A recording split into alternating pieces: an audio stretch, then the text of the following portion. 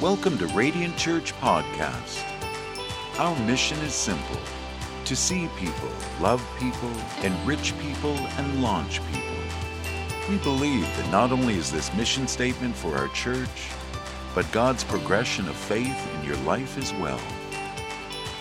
We pray today's message is an encouragement for you to shine a light in your home and in your city. If this is your first time with us today, my name is Drew, and I'm the pastor of this church. I'm thrilled that you are here in person with us, and I'm just going to dive right in. We're kicking off today a brand new theme. It's going to be for 4 weeks, and it's a theme called Where God Leads. And what we're doing is we're looking and examining the places that God leads us to.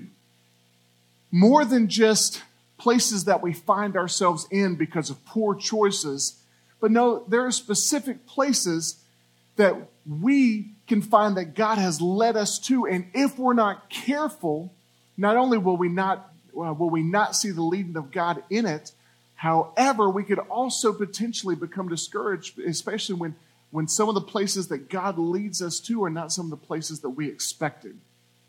God is always good. God is always faithful, but that does not mean that following where He leads is always easy. And so we're going to be examining these places that God leads and making personal application in our lives. I'm thrilled to be able to preach this message today and for this theme.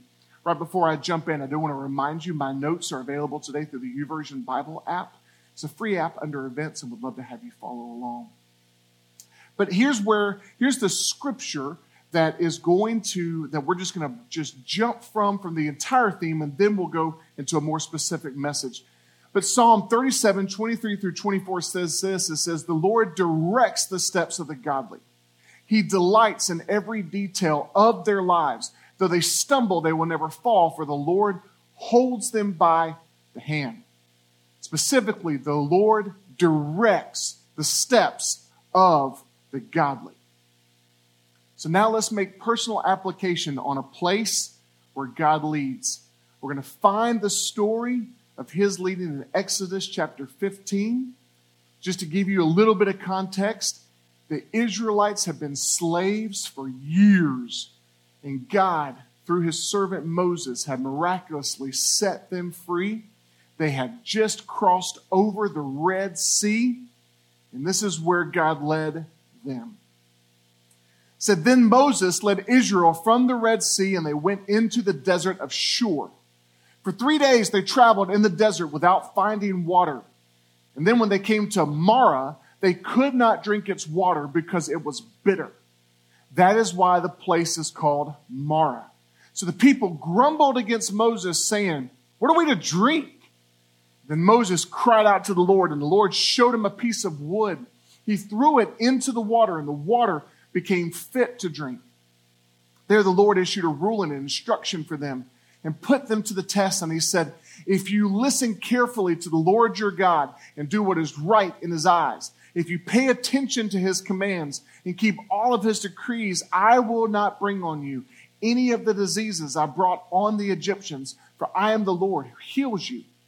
And then they came to Elim, where there were 12 springs and 70 palm trees, and they camped there near the water."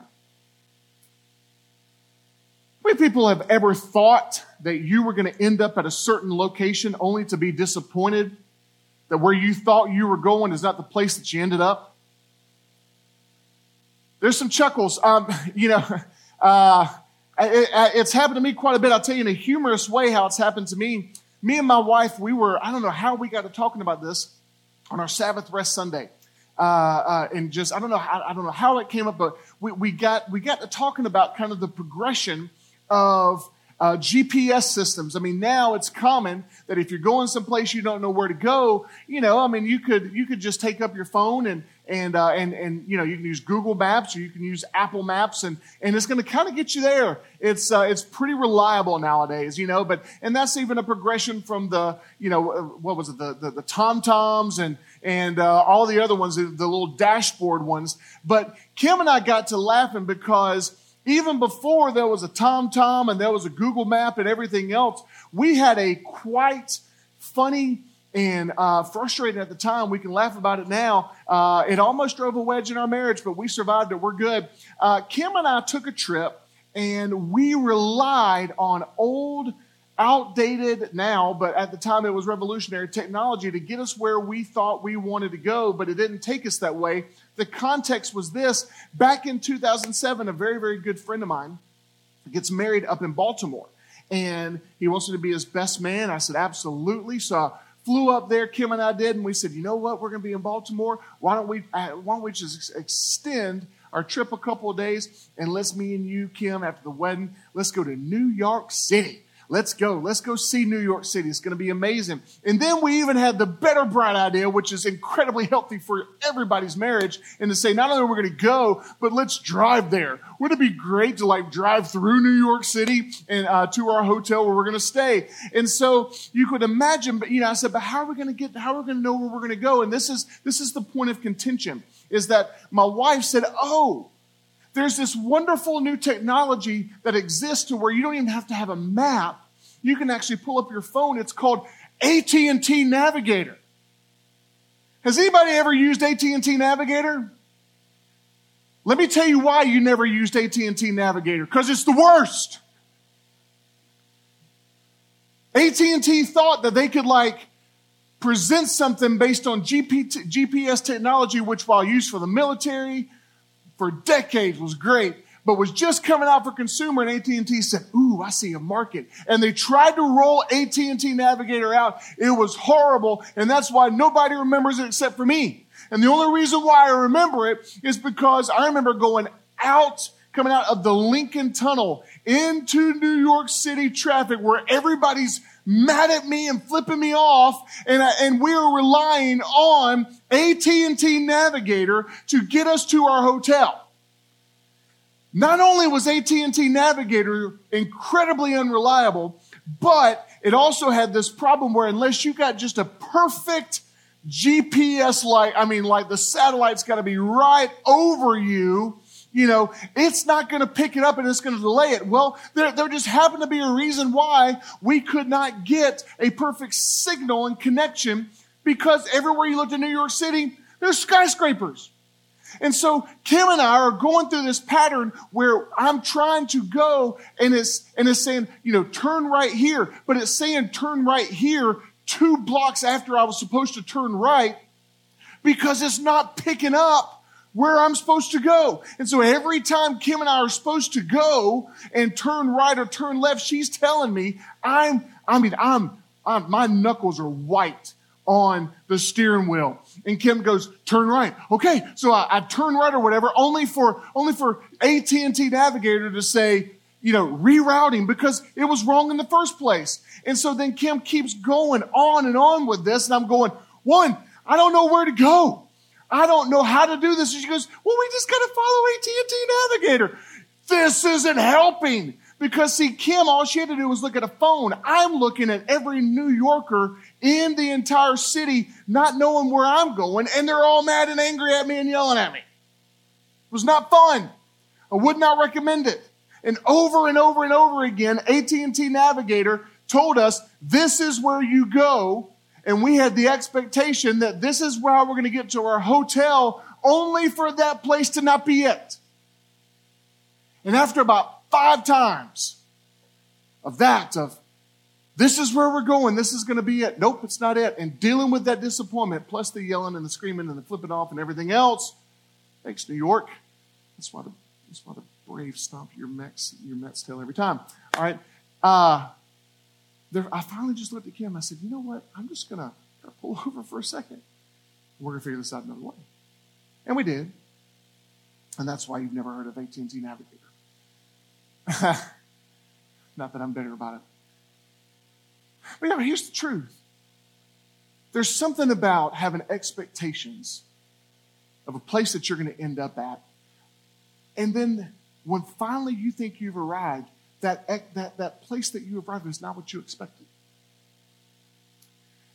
To have expectations for how your life is going to go, for how your marriage is going to be, in 5 years, 10 years, 15 years, about how your kids are going to be as they grow up, as you pour into them, to have expectations, to follow as best as you can the leading of God, knowing and believing that God's going to lead your steps and to have high expectations for what that is going to mean for your life.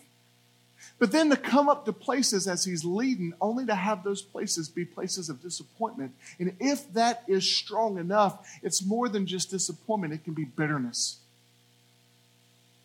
We don't talk enough in church circles about bitterness. We'll talk about disappointment. We'll use words like seasons. We will use words like healing. And those things are all good to talk about. But bitterness is something that, if you've walked through it, it's incredibly difficult to come out of.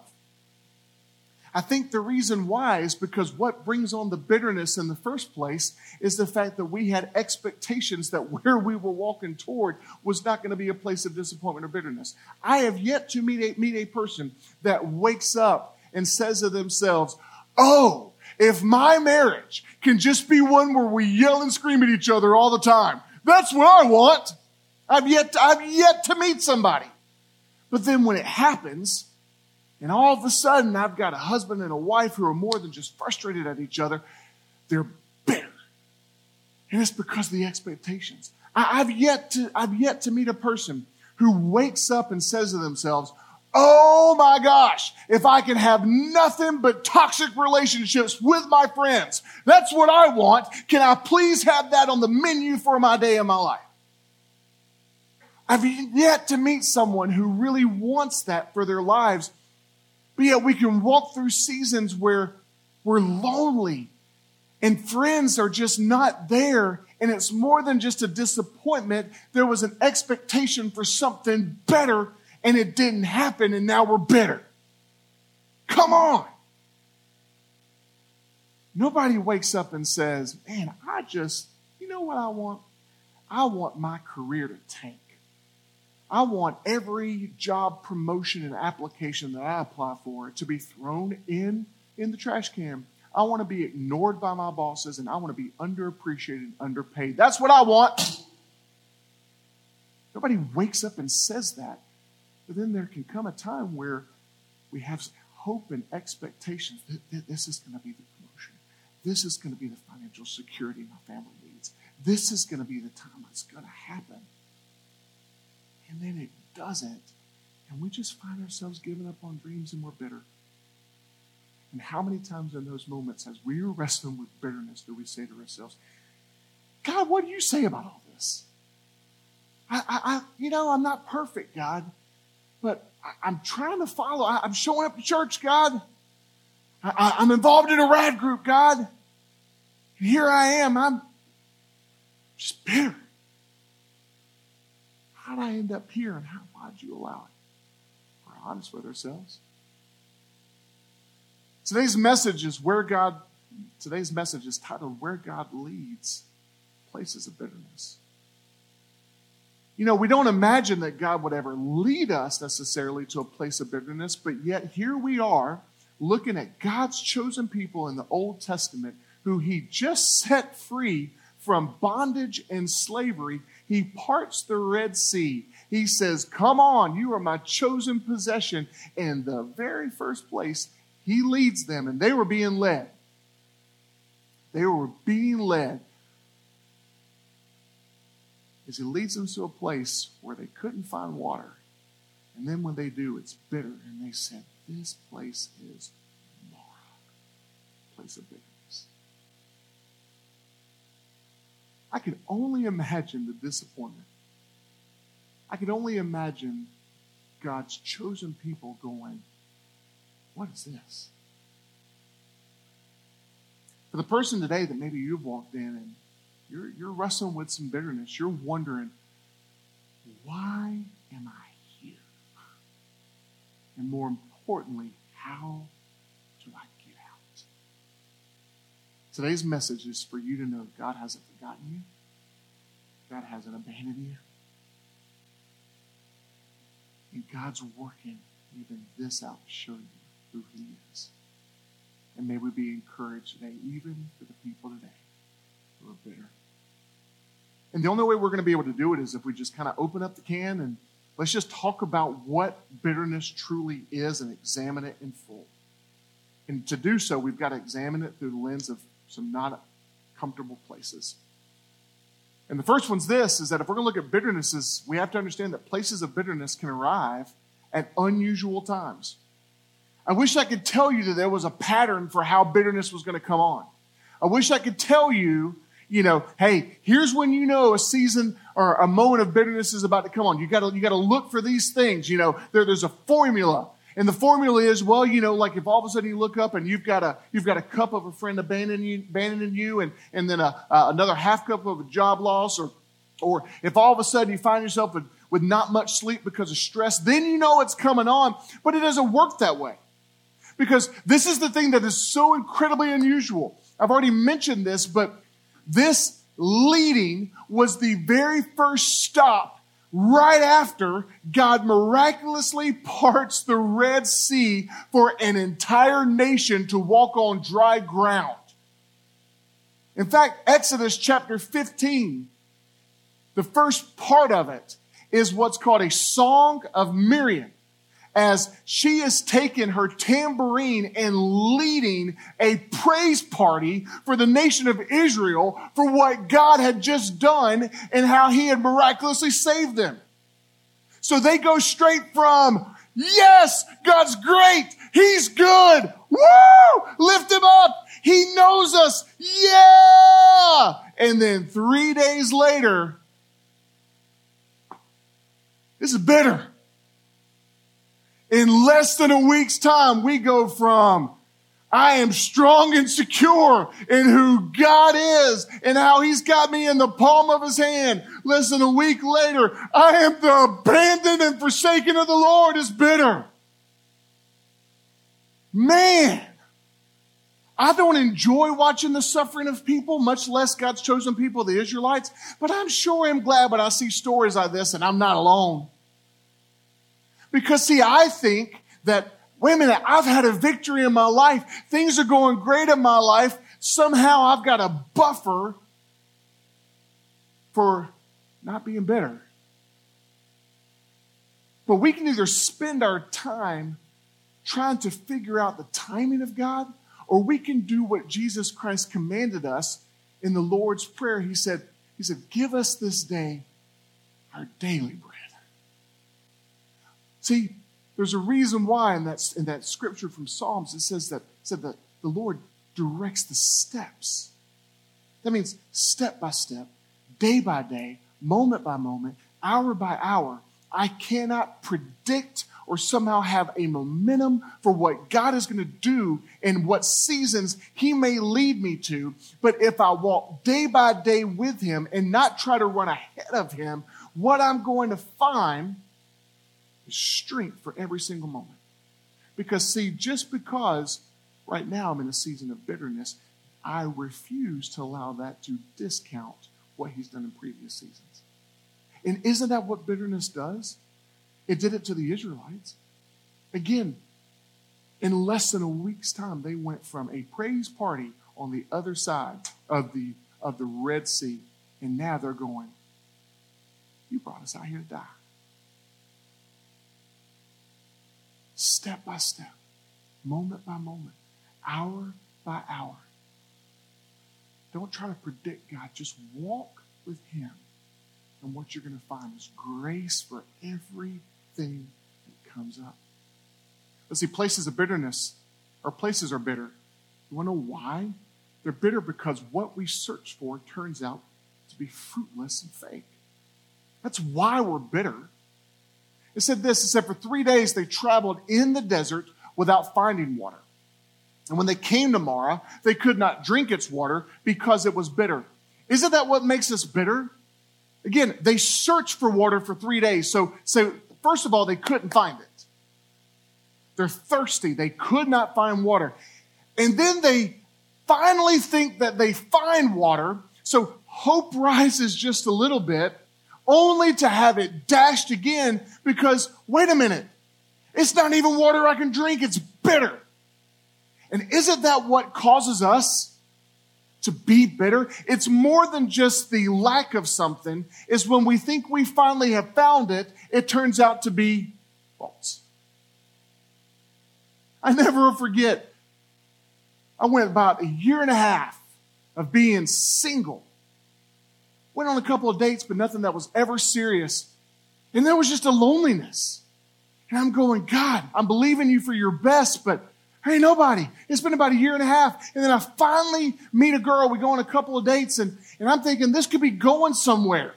So hope rose. I was no longer just lonely, but hope began to rise a little bit that I could potentially find something. And it turned out after about a month and a half, she was slap crazy.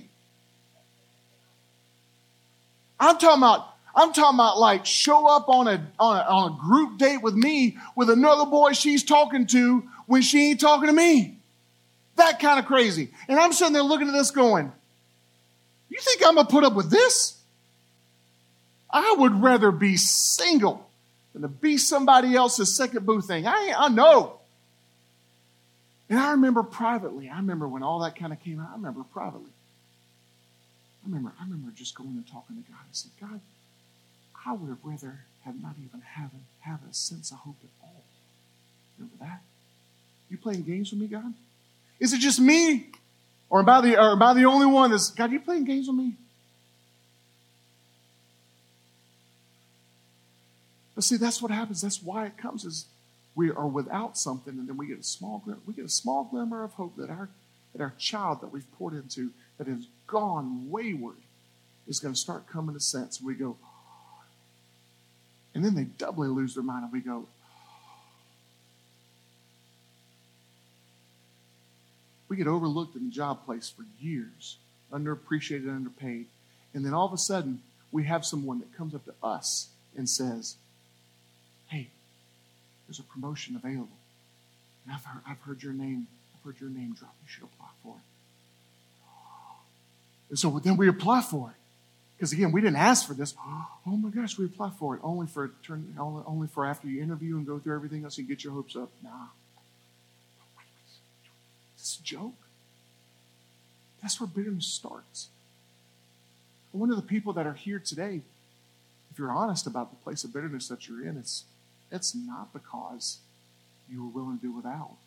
It's because when you finally got your hopes up, it was dashed again. And I consider myself a decently optimistic person. And there's only been a handful of times in my life that I can say I was truly bitter. You know, if I could just be raw and honest with you, it sucks. It does. But you're not abandoned. The very God who led them to this place that they called Mara was also working this out and bringing incredible purpose to it. And that's what we need to see. It doesn't feel good, but there's purpose to the places that are bitter. So let's talk about some of that purpose here and now. The first one is that places of bitterness are places of internal revelation. Places of bitterness, places of internal revelation. God does not use this in a morbid way. Some of the places that he'll lead us to that are discouraging, that maybe even are bitter, he'll do it to kind of expose what's in our heart a little bit. Because sometimes the only way that we're going to see ourselves and mature is if we see ourselves. So watch this. Again, 4 days ago, this praise party, I delivered them. And all of a sudden, they're bitter. And notice what they spoke with their words. It said, so the people grumbled against Moses and saying, what are we to drink? So then Moses cried out to the Lord. And notice this, it was more than just a question. It was more than just the people of Israel going to the leader, Moses, and saying, hey, we're thirsty. What are we going to drink? It said that they grumbled. It said that they got around with other people of other tribes behind Moses' back and started having this gossip session. Look at Moses. He never cared about us anyway. Yeah, that whole thing about crossing the Red Sea is a fluke. I mean, who knows? I mean, from what I heard, it wasn't even Moses and his staff. I mean, what I heard, it was just some goat, who walked by and, kind of fell in, and that just kind of clogged it up from the beginning. That's how we got across. It wasn't Moses. No, there's no way. You know what I've heard about Moses? I've heard about Moses that what he does is he always goes and he's not faithful to his wife. I just heard that and that's why God ain't blessing him now. He must have something wrong with his life. That's why he's let us out here. You know what we're going to do? We just need to go and take our complaints to him, and we need to grumble against him.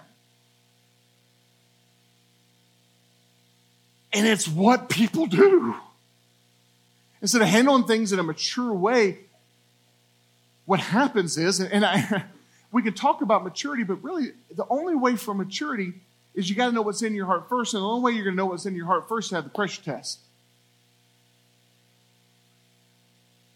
I've got a lot, in my lifetime, I've had a lot of hopes and dreams and a lot of things that I really wanted to accomplish, a lot of creative intentions, But honestly, the most sobering moments for me in my faith have been the ones where the pressures come on and I'm dealing with some bitterness and I'm dealing with some things and I'm disappointed.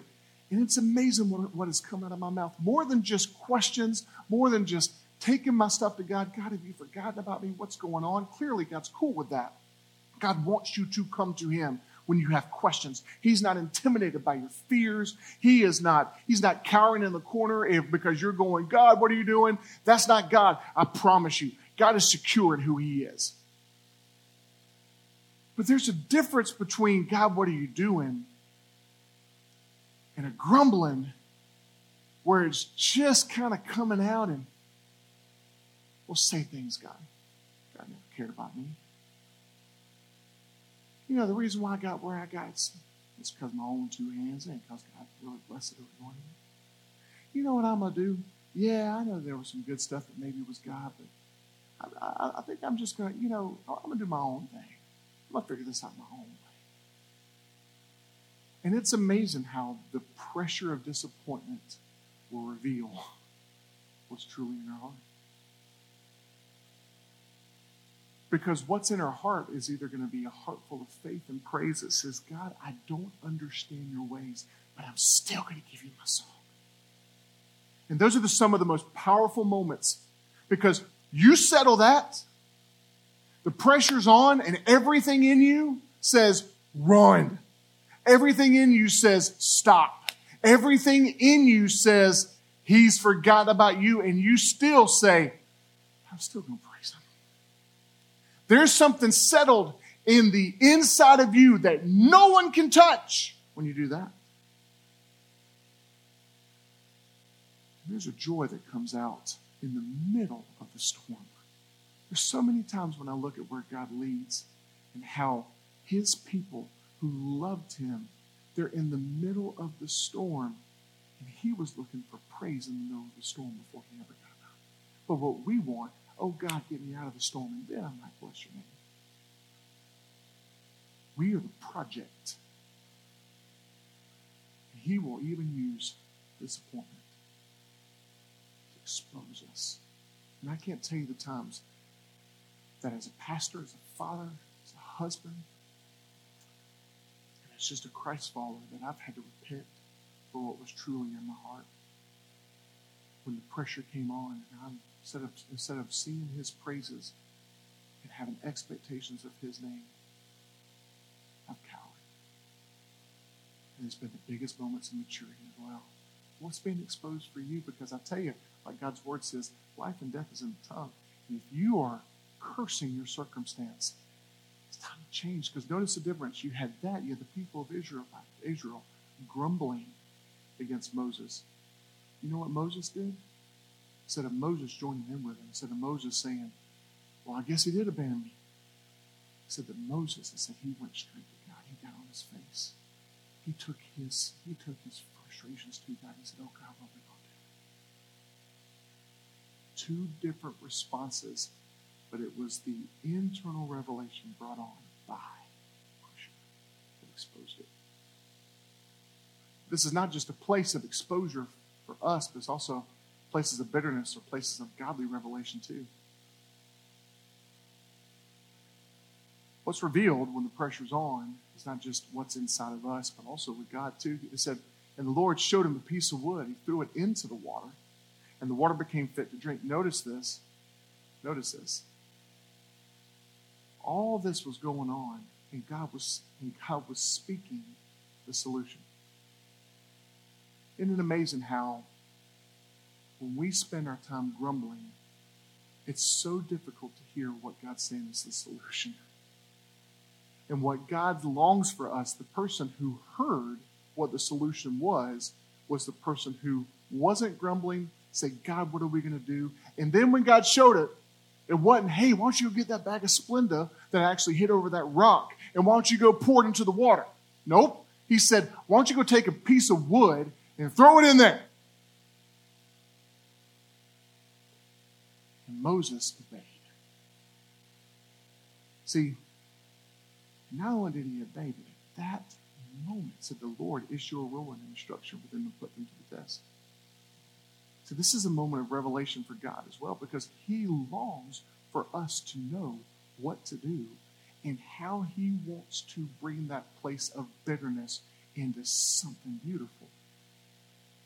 He's going to do it, and he knows the plan. He wants to see if we'll get calm in our souls for just a moment where we can listen.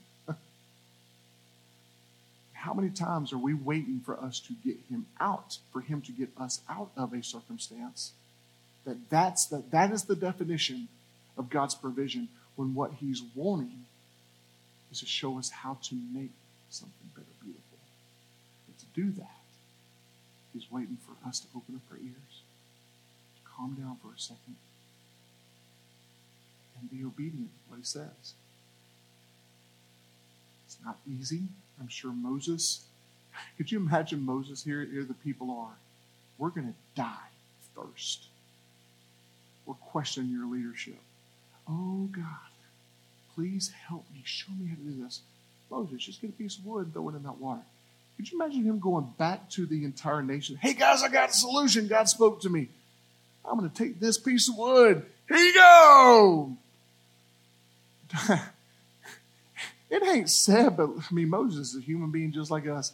And I'm just going to kind of, don't you know that as he's walking to them, he goes, this is stupid, this is stupid, this is stupid, this is stupid, this is stupid. Hey, guys, guess what? Got a solution. Hey, we're going to solve it. It's not going to be to move somewhere else. We're going to make it beautiful right where we're at. And some of the most incredible God moments in your faith is when you obey what he told you, and you're right where you're at. He makes it beautiful. There's a reason why in Psalms 23, it says, the Lord prepares a table in the presence of my enemies. Ooh. The person bitter today, what's God speaking? What's the element of obedience that he's asking you to do, and it may not make any sense? I told you about the time that I was a year and a half single, and that girl comes along, she's crazy or whatever. And I was bitter. And I remember telling God, I said, God, and I settled it. I truly settled it. I said, God, I would rather, honestly, God, be single for the rest of my life than have a crap marriage with a crazy girl. It's settled. And 2 months later, I got a phone call. Hey, Drew, we know this youth pastor up in Snellville, Georgia. You should meet her.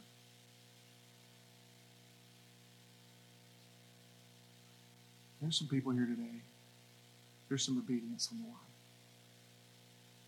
You're wanting him to take you out of the situation, and what he's wanting is for you to be obedient. He's going to take it from bitterness to beauty. Finally, places of bitterness are one step away from places of beauty. So then they came to Elim, where there were 12 springs and 70 palm trees, and they camped there near the water. Here's what's so crazy about Elim. If you look it up on the map, Mar and Elim, they're both in the desert of Shur. And Elim, truly, is 1 day walking away from Mar. See, I assume when I read this, because you think that, wait a minute, we can't find water for 3 days, and then when we do find water, it's bitter. And then the next thing we see, that it's kind of like, we're going to Elim where there's 70 palm trees and there's water and it's an oasis. I assumed, that it was, okay, cool. God, he made the water sweet, or he made it where they could drink. It was no longer bitter. And then they camped, and then they marched for days and days and days to get to a totally different place where it was an oasis. But nope. One day. And here is what bitterness wants to rob us from. It wants to rob our perspective. It wants us to get to the place where we can't see our nose for our face. And it wants to get us to stop.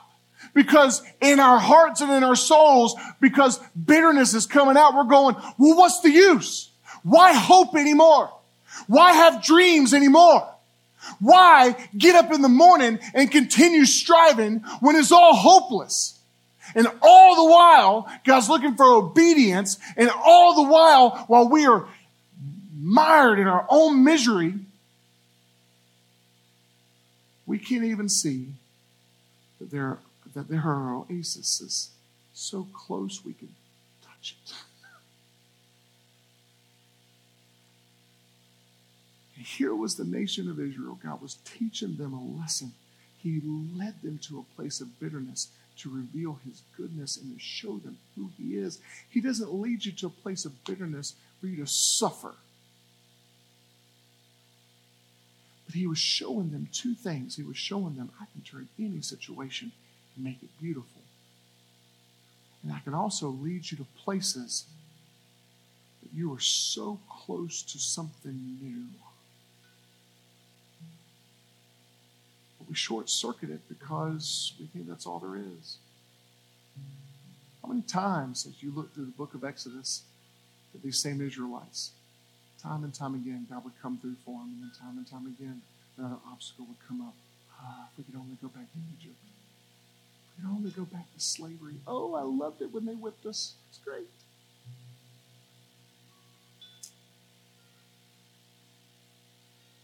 Here was God bringing them through maturity. This bitterness was not about the bitterness. It was about bringing them to maturity. And there's people here today, God's waiting on your obedience because he wants to make your situation something beautiful.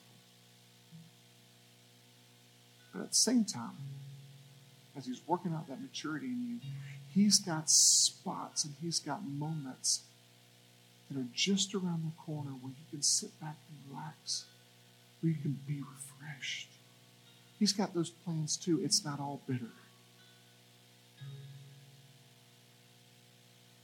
We cannot allow our emotions and our fear, as real as they are, to dictate where we're going to go. And to rob us from perspective so much that we just stop. The journey of faith is bigger than that. God's bigger than that. And he knows you. You're not forgotten. In the specific oasis that he has planned just for you. So step away. I don't know what it's going to look like. I don't know the specific day or the time. I know that it's planned. There's somebody specific in here. Oh boy. Spirit of God is so strong in this place. There's someone specific in here. You need to hear this. I have a word of the Lord from you. What he has planned for you is intentional, specific, it's life-giving, and it's bigger than you could have ever imagined. Don't you give up now. And don't you succumb to the bitterness. Get your stands closed, please.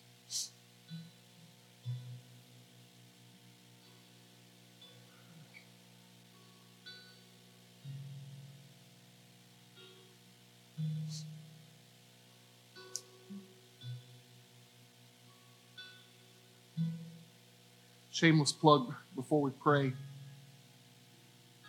For those walking with discouragement or bitterness, you're not meant to do that alone. Please don't. Our RAD groups kick off this week. And there are groups and people that would love to talk with you. That would love to just do life with you. But with every head bowed, every eye closed, I just want to know, is there anyone here that would be be honest enough with yourself and say, Drew, I'm better. There's no one looking around, but just as an outward response to what the Spirit of God's doing on the inside. Would anybody be comfortable enough to raise your hand and say, Drew, I'm better right now? If it makes you feel any better, I can't even see you. Drew, I'm better. And it's caused me to lose perspective. It's caused me to stop. I don't even want to dream anymore. I'm better.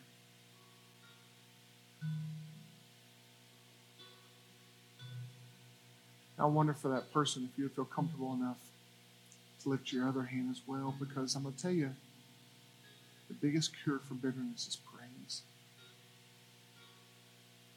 And I'm just going to take a moment, if you'll pray with me and praise with me. So we don't discount your circumstances. I would never discount what you've gone through and what that person or what they've done to you or said about you. I would never try to minimize your harm or your scars, your pain.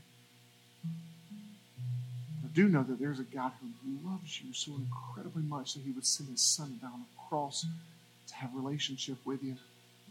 And if he would go through those extreme measures to have a relationship with you, he's not going to stop at just allowing you to live in your bitterness. If that's you, would you pray with me? Let's praise together as best we can. Let's do that now. Jesus, would you? Jesus, I just confess my bitterness. More than just discouragement, I confess the areas in my life that I've stopped dreaming and hoping. I confess the parts of my soul that I've closed off because I never want to open them up again, because that means I have to have hope and expectations, and I can't do that.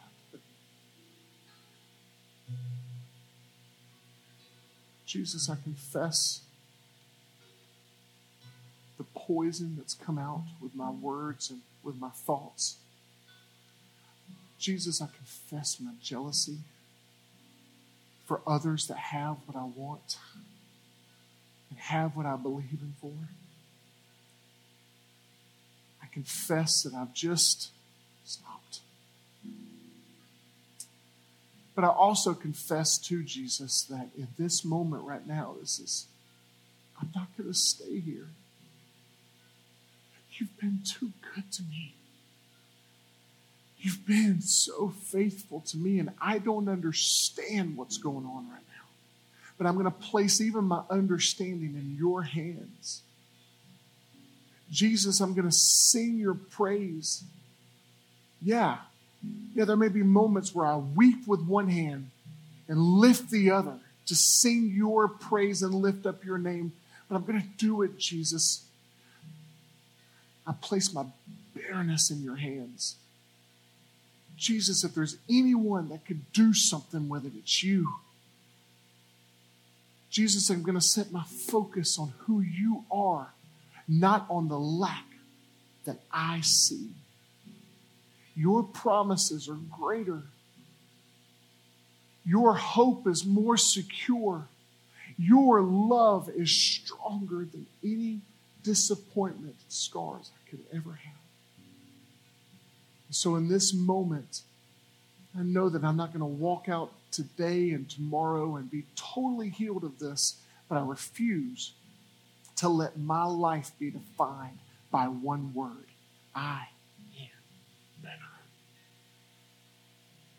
And if you say that you direct my steps, that I'm going to be obedient to your leading, and you're going to show me step by step, day by day, hour by hour, where to go, how to leave this place of bitterness. You know me by name. Would you open my eyes, Jesus, to be able to see you at work? Would you open up my ears to hear you and your voice? Jesus, everything that I am and everything that I'm not, once again, I place in your hands. I love you. I thank you. I worship you. In your name.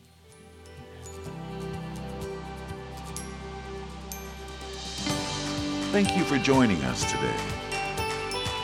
We are here for you in every step of faith you may take. To connect with us, visit our website at radiantmacon.com or online through Facebook and Instagram through searching the handle at Radiant Macon. For further details about Jesus, please visit our website, radiantmacon.com/Jesus. God bless.